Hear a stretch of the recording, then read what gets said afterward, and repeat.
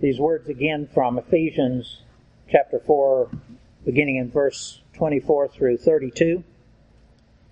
You put on the new man, which was created according to God in true righteousness and holiness. Therefore, putting away lying, let each one of you speak truth with his neighbor, for we are members of one another. Be angry and do not sin. Do not let the sun go down on your wrath, nor give place to the devil. Let him who stole steal no longer, but rather let him labor, working with his hands what is good, that he may have something to give him who has need. Let no corrupt word proceed out of your mouth, but what is good for necessary edification, that it may impart grace to the hearers. And do not grieve the Holy Spirit of God, by whom you were sealed for the day of redemption. Let all bitterness, wrath, anger, clamor, and evil speaking be put away from you with all malice. And be kind to one another, tender-hearted, forgiving one another, just as God in Christ forgave you. Precious words. You know, there is a very strange, very odd experience like no other that will ever come to us that takes place within our heart, our soul, our mind, our spirit when we receive salvation through Christ and when we receive the presence of His Holy Spirit living within our being.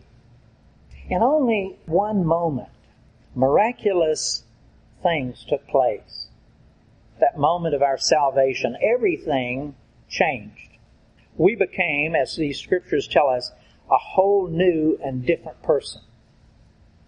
Not yet perfect, but with the actual and real possibility of becoming perfect. We pondered the meaning and the possibility of that perfection a few weeks back when we studied the words in verse 13. May I read those?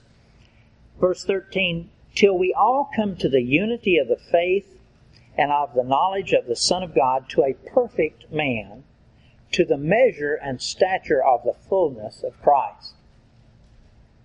As I studied through those words at that time, I found that well-meaning theologians wanted to quickly explain that such perfection does not mean sinless perfection, but rather it is a positional perfection that we obtain through Christ. Now, unfortunately, those words, positional perfection, are difficult for most of us to grasp.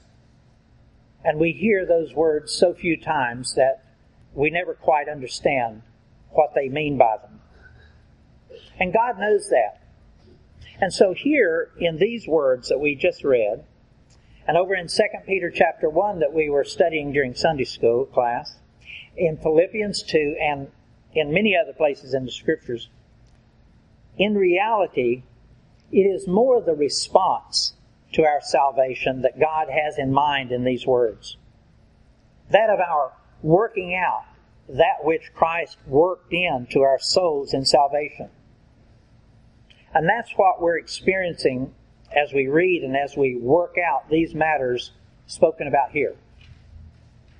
And while this perfection, this measure of the stature of the fullness of Christ will not come easily and quickly to us, at least now we can have confidence that in our new man, in our new woman, our new self, we actually do have the possibility of that grand experience ahead of us, even during this mortal lifetime.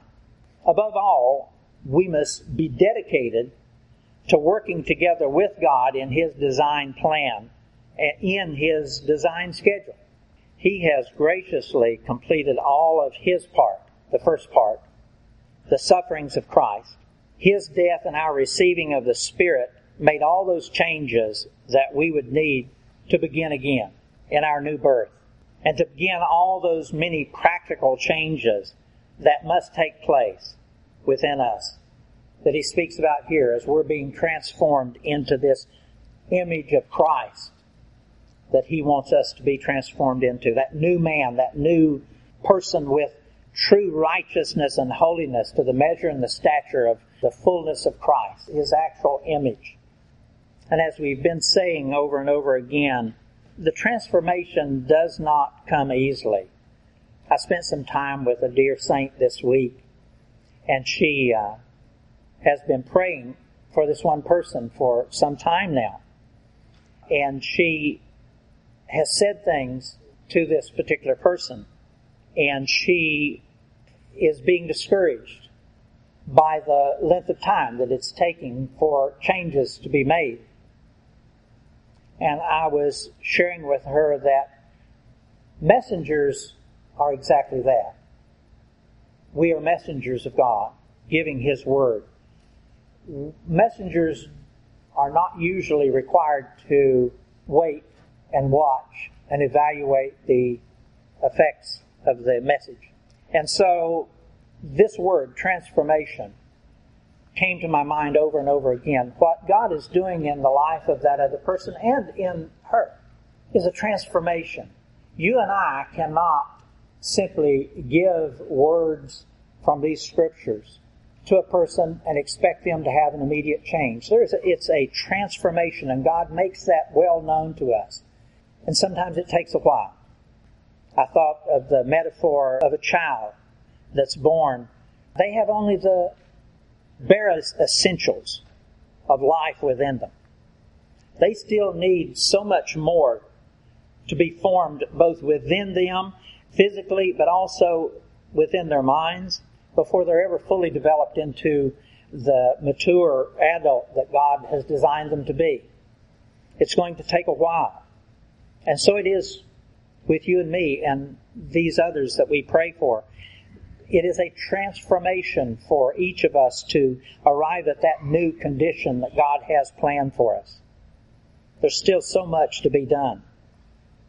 And it takes time. And what these words are telling us is that to a great extent, it now depends on our response. We talked earlier about the word diligent.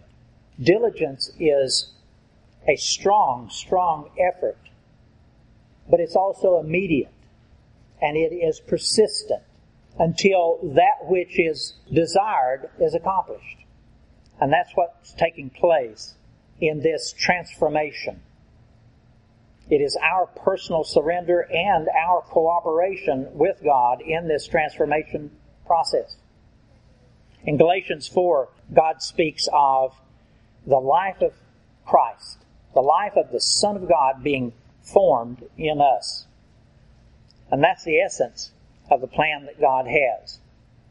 His foremost desire for you and me is that the very nature of His beloved Son would be formed within your and my heart and soul and mind and spirit. That His nature, that His nature would become our nature.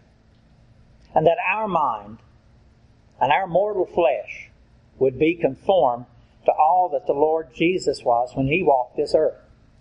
How do we know that? These scriptures tell us that very plainly. And again, all of this is a strange experience for us. We were made new in our salvation. We were changed when we were saved. But then strangely, and I confess I don't have a good understanding of why God has done it, but unfortunately He has left much of the old flesh to coexist with the new that He has made within us. He leaves this part within us called the flesh. And much of it is still corrupt. It has those old corrupt conditions that we brought into it. And often we are still connected, firmly connected to those old conditions, those old habits. By the way, sometimes we're actually addicted to them. And so we bring these connections and these addictions, our old habits and our old languages and our old conduct and beliefs and philosophies. And they plague us all the days of our life that we're saved. I mentioned a moment ago that in my conversation with some old friends, I know that most of them are believers. And yet they were using language that they had before they were saved. that they used probably prolifically before they were saved. And they brought that language with them into this conversation. It should not have happened.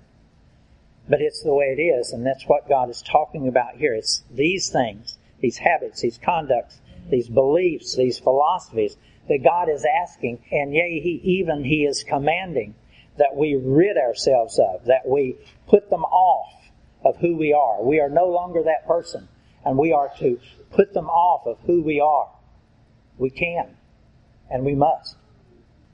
And God is saying to us, you are now a new creature. Yes, you have this dead flesh, but now you've been made alive. Listen to these words in Romans 8. If Christ is in you, though the body is dead because of sin, yet the Spirit is alive because of righteousness. But if the Spirit of Him who raised Jesus from the dead dwells in you, He who raised Christ Jesus from the dead will also give life to your mortal bodies through His Spirit who dwells in you. Folks, life in all of its many forms, both spiritual and mortal, is now not only possible for you and me, it's assured to us by the power and the presence of the Holy Spirit. And we learned again in our Sunday school class this morning in 2 Peter that His divine nature has given us everything that we need for life and godliness. And these scriptures are commanding that you and I get on about it. Listen to these words in Romans 12. I beseech you, therefore, brethren, by the mercies of God, that you present your bodies a living sacrifice, holy, acceptable to God, which is your reasonable service. And do not be conformed to this world, but be ye transformed by the renewing of your mind, that you may prove what is that good and acceptable, perfect will of God.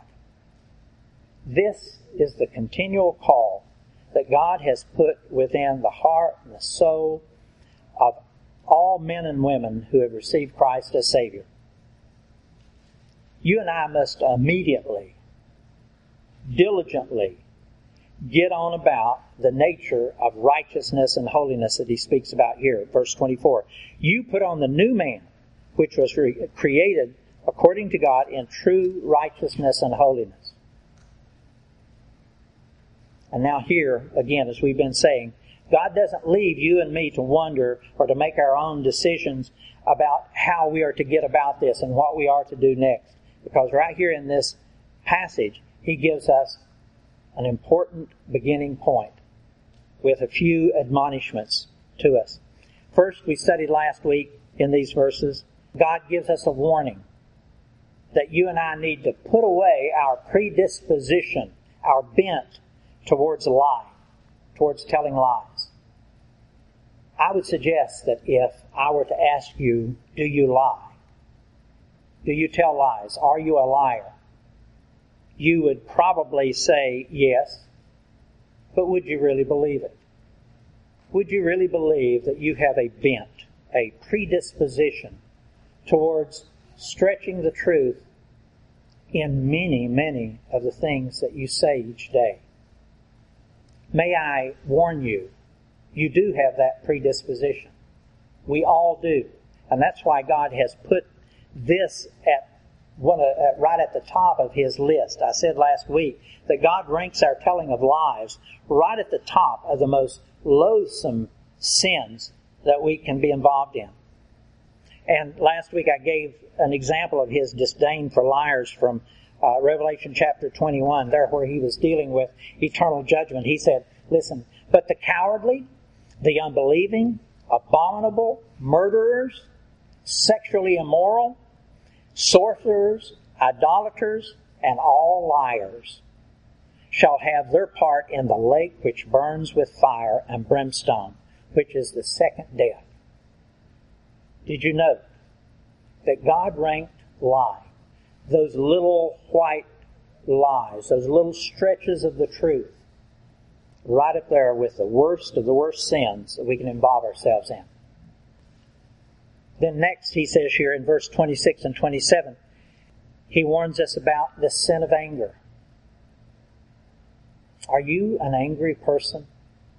Now these verses 26 and 27, they can be considered separately, but they also can be considered together. And I want to do that because God wants to remind us that the devil himself is always involved in everything that we do. He is the father of lies. And then also, here in this verse 26 and 27, listen. Be angry and do not sin. Do not let the sun go down on your wrath. Listen, nor give place to the devil. Notice how closely connected those two verses are. Now, unfortunately, I have to admit to you that I probably am very well qualified to speak on this matter of fleshly anger. Because anger has often been a controlling influence within my own life, and still can be, if I even for a moment, and when I even for a moment, turn my face away from the Lord. Considering these first words here in verse 26, may I quickly say, though, that I personally do not have a clear understanding of the concept of how I can be angry but not sin.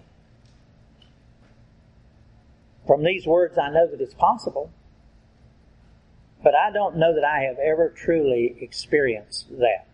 I've heard many people talk about righteous anger, and I have heard so many people, Christians, claiming that position. Oh, my anger was righteous.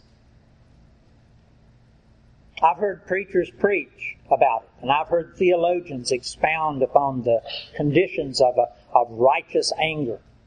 But still, the possibility of my having experienced righteous anger, I believe, has eluded me. When I get angry, it seems always to be in a sinful manner or for a sinful purpose. So then, for me, I must still work with these very basics of the meaning and know that my fleshly anger will never work the will of the Lord. We're told that in James 1:19. So then, my beloved brethren, let every man be swift to hear, slow to speak, slow to wrath. For the wrath of man does not produce the righteousness of God.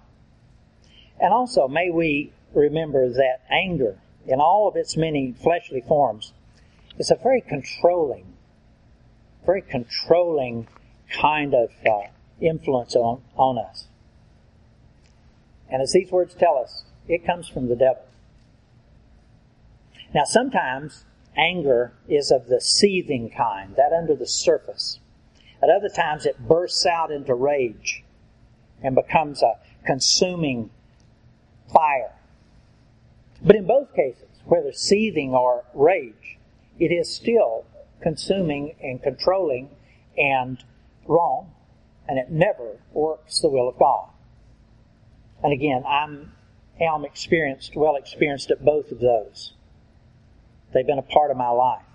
But most of my anger, as I've thought through this and prayed through this, most of my form of anger is that seething kind, that continuous kind of brawling beneath the surface, barely seen by others around me, but is continually present. Now, maybe a lot of folks noticed it and just didn't say anything to me about it, but I don't know that that's so. I believe that it was such a part of who I was, an ordinary part of who I have been, and part of my personality, that they were maybe not aware that it was anger. They probably thought that it was just the way I am, that's just Bill's personality. That's who he is. Isn't that an awful thought? That is wrong, and it is inexcusable for someone who has Christ living within them, as I do. And that's what God is saying to us here. He's saying to you and to me that we are now new and we are without excuse because we have everything that we need for life and godliness that is right inside of us already. All the underlying causes of that seething anger has been wiped away in my new birth, in your new birth, and we need to quit giving in to those old ways, into those old forms of anger. But also, whatever produces that anger. And often it's those old habits, those old philosophies, those old ideas. Whatever it is, we have let it redevelop within us after we receive Christ. And it is growing. We don't know why. We don't know how it starts. It just comes to us slowly, and we accept it back as an old friend. Thankfully, after I received Christ, a light did begin to come on. It's taken a long time, but a light did begin to come on back in the recesses of my spirit. And it's been slow, but I have been actually able to experience some of this transformation. I do find now that I am a lot less tempted to let the seething anger burst out into rage. And I am a little more patient than I was before. And it's not affecting my relationships as much as it used to. And so I'm so thankful to the Lord for His transformation that He has been bringing about in my life. I would encourage you to look at your response to the Lord in this matter of anger in particular. He wants you and I both to change. Romans 12 again, I beseech you therefore, brethren, by the mercies of God, that you present your bodies a living sacrifice, wholly acceptable to God, which is only your reasonable service. He said, listen, Bill, each one of you, it's time to change. And this is a command. This is not a suggestion. This is not a general guideline. Listen, I beseech you therefore, brethren, by the mercies of God, that you